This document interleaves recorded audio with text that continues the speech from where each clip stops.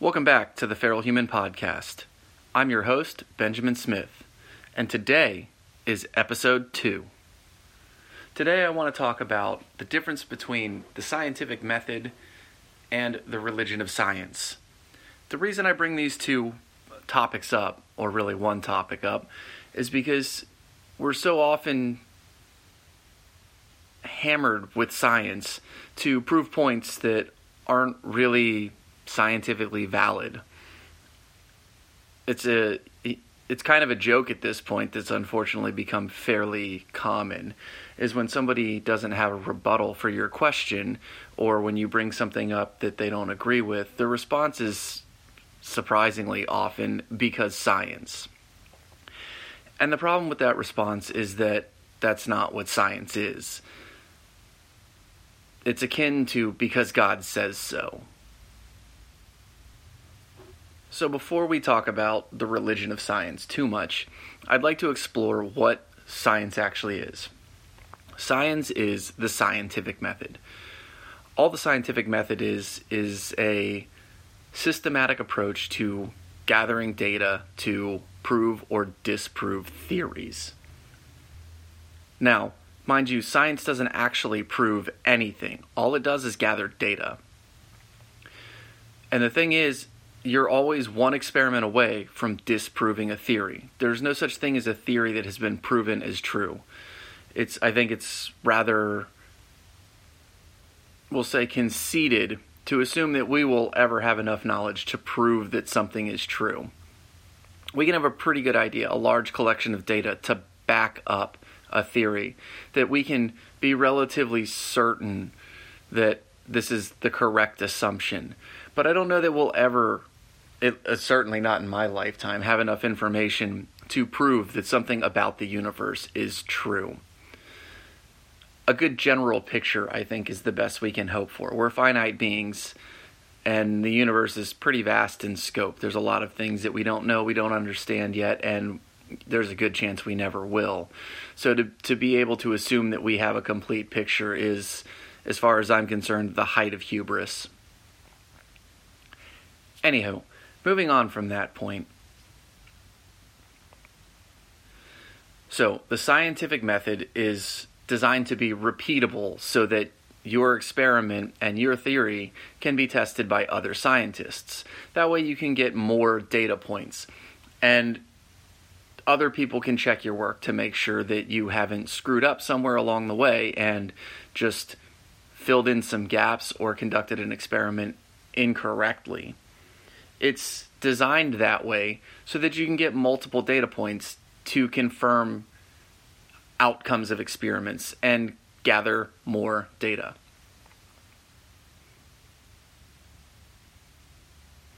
So, from a big perspective, the scientific method is fantastic. It's been responsible for most of our technological innovation. And it's been a fantastic way for us to share data across different cultures, different regions, different languages, because it's systematic. Now, the problem comes in how it's conducted today, or at least how it's presented in popular culture today. So, once you start involving money in science, because let's face it, experiments cost money, the person providing the money offers a different point of leveraging the data. For example, when it comes to hydration, much of our modern research has been conducted or funded, especially at the outset, by the Gatorade Sports Science Institute. If you read the book Waterlogged by Dr. Timothy Noakes, he takes a very, very detailed analytical approach to assessing the research out there involving hydration. And what he discovered is that, especially at the outset of, I think it was the 60s and 70s, it's been a little while since I've read the book, so please excuse my date recollection. I believe 60s or 70s, when Gatorade was new on the scene, that much of the hydration recommendation that came out, and is still today pretty much the standard recommendation, was conducted by Gatorade. Now, I'm not going to outrightly say that their conclusions are invalid, because I read enough of the studies to know that there's some questionable stuff in there. But I don't want to dismiss everything. But I would like to point out that I believe a hydration beverage company has a vested interest in you needing to drink more fluids, especially when the studies say that Gatorade hydrates better than water. The money influences the research. So that's the first problem with science today, and I feel like that's probably been a problem forever. Research costs money, and people who fund the research are generally hoping for a specific outcome. Nobody wants to spend tons of money developing a product only to find out in research that your product is not only not beneficial but harmful. So I get that from a product development standpoint, but it also kind of perverts the science. Scientists are less likely to speak out against a product, a person, a company that is paying their bills. And I understand that sentiment too. So that's the first problem, is that money influences the science. The second problem is that science is interpreted very often by headlines now. Everybody's looking to sensationalize everything, be first on the story. And again, not a new problem, but with the internet and being able to circulate things so fast that one headline can completely change the way people view certain research. Like one of my favorite and recent examples is a study that was done that found that people with higher grip strength tend to live longer, happier lives. And people's response to the story was to go out and buy grip trainers and start training their grip, as though simply having a stronger grip is going to make you live longer. The reality of that study is that people who have a stronger grip tend to be more active. They're doing more physical things. They're less sedentary. And mind you, I said tend. I'm not saying that this is a hard and fast rule. But people who are more active and more conscious, people who are more active tend to be more conscious about what they do with their bodies. And when you're more active, you're just healthier longer. That's how the human body works. It requires activity to be healthy. So it wasn't that these people had stronger grips that was making them live longer. It's that their lifestyles encouraged a stronger grip. And that just happened to be the metric they tested for. It wasn't necessarily a causation. It was a correlation.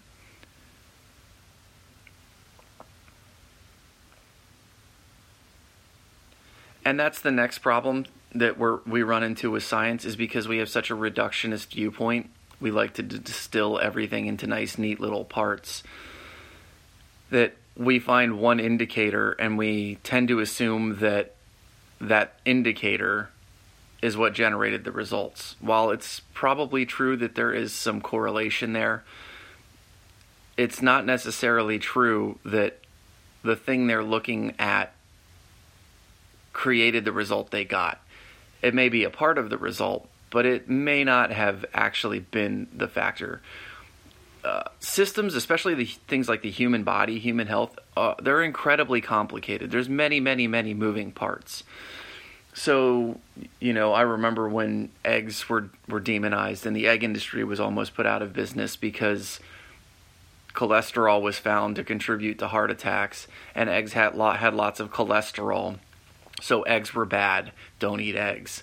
It almost crushed the egg industry. And probably, 30 years later, now we know it's mainstream that that's not the case. Dietary cholesterol really doesn't have very much to do with the cholesterol levels in your blood. But that one knee-jerk reaction, really altered the way people ate and really almost destroyed an industry that, well, frankly, I practically live on eggs. So it's just this knee-jerk reaction that we find this one thing, and that's the cause. All we have to do is snip this one thing, and we'll solve all our problems. that is not how systems work. If you have a pest in your garden and you introduce a predator to eat the pest, you'll find that more often than not, you create new problems.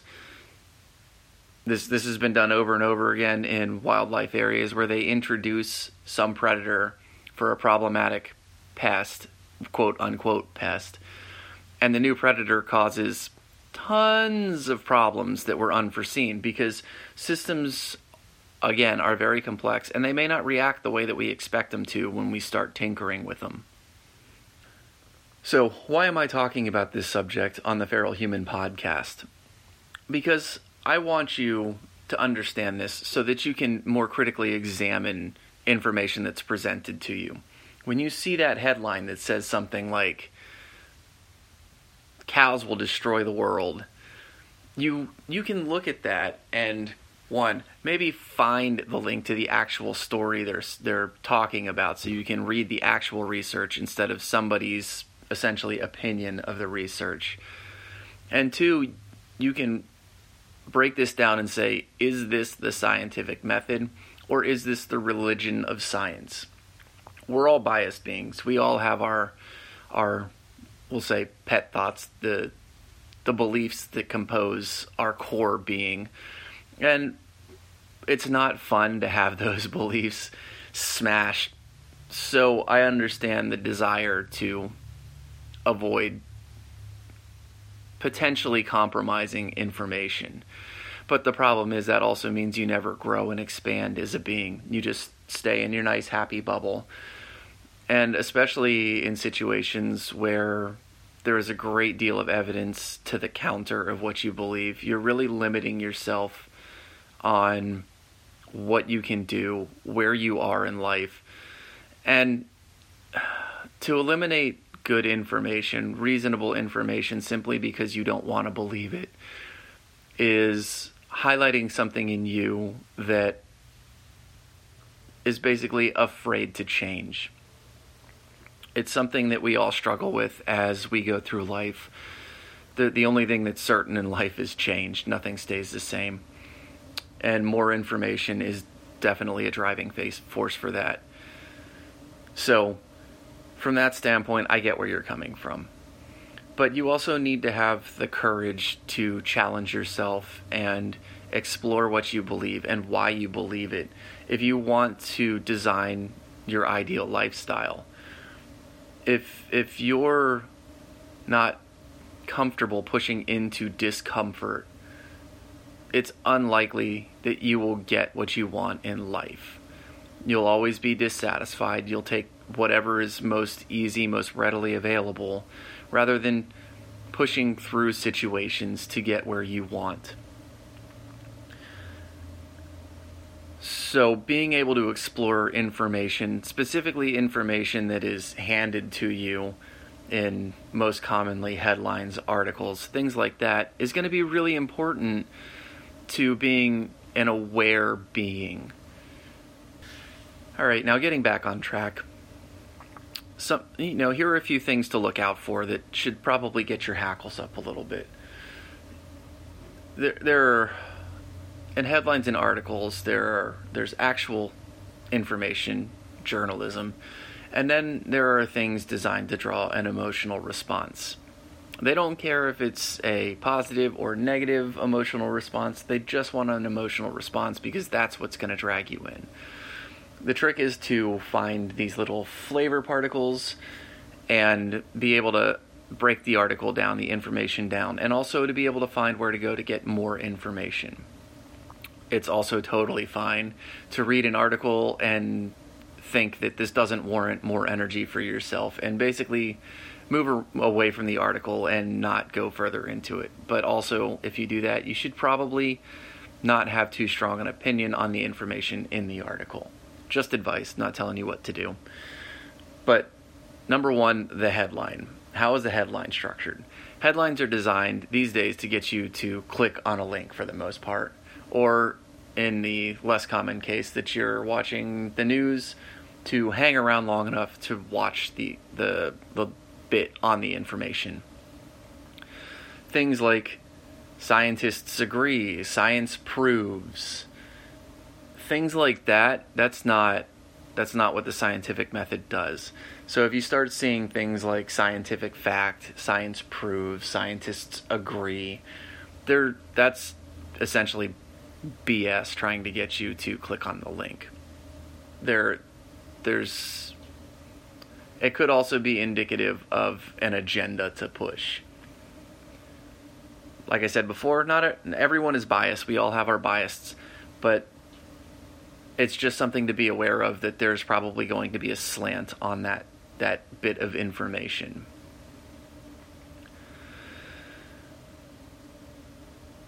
So that's just in the headline.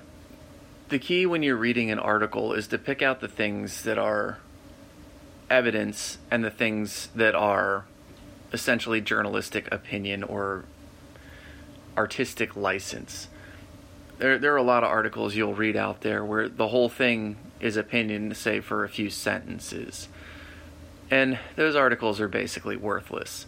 About the only thing you can get out of those articles is hopefully a link to the original article that they're opining. I don't know. We'll make it up. Opining about. The other thing to check in articles is a lot of times they'll include links, but sometimes you have to go through the links a little while. I've gone to articles to do a little research, and you start clicking on links, and what you find is that it's not that it's a widespread article, it's just that it's one article that people have linked to or copied lots of times. And it looks like there's a lot of evidence to back up whatever the statement is, but in fact it's just one tiny little piece that people have recirculated to use as proof of whatever it is. This is a huge red flag. Essentially, the information they're claiming is prolific doesn't really exist. And it's especially in the internet age, a major concern. Before, like in journals, there would be scientific journals, and you'd have lots of articles related to things, but it would have where it was originally published and how long ago it was published and stuff like that. Now with the internet, people just link, and you don't know where the source of information is. It's both a wonderful thing and both a really problematic thing for finding credible information. So it's really on you to pick apart these articles.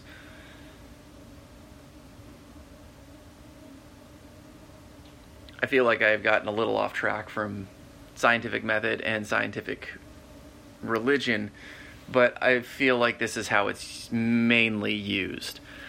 So the big takeaway from what I'm trying to say here is, remember that the scientific method is just for gathering evidence. It proves nothing. It gathers evidence. And you're always one step away from disproving a theory. In the religion of science, you are tied to the outcome of the research. You have scientists who've made entire careers off of a scientific discovery, where their career goes up in smoke if this theory is disproven. It's a pretty strong reason to avoid contradictory evidence. One of the most popular ones is climate change. There is a lot of evidence that the climate of the planet is changing. There is also a lot of evidence that the climate has been both significantly warmer and significantly colder throughout the history of Earth. It's a 4 billion year planet. Humans have existed for 300,000 years. Even if we assume that we have evidence over the entire span of human existence, which we don't even close, it's a very small window in the history of Earth. So when you start talking about climate change, I would say, yes, there's a significant amount of evidence for climate change. It gets a lot muddier when you start talking about are humans causing it, because the climate has changed significantly throughout the history of Earth. I'm not here to discuss climate change or what's causing it or any of that. I'm just highlighting it as a popular example that held up with definitive proof. It has been proven by science that humans are changing the climate, when in reality the science is quite a bit muddier than people would have you believe.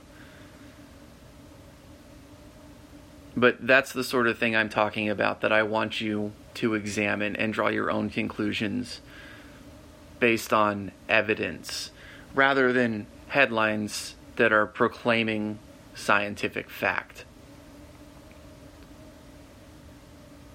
Anywho, that is the second episode of the Feral Human Podcast. Thank you for tuning in again. I hope you all kick off a great new moon. Today is the new moon, so great time for starting new projects and getting new things rolling. If you have any questions, feel free to hit me up. That's what I'm here for. Email or text. The contact information is on my website, benjaminsmith.com, and that's BenJamyn. Also, feel free to check out my YouTube channel for tons of free content there too. Thanks for tuning in. I'll see you guys in a couple weeks for the full moon. Until next time, go feral.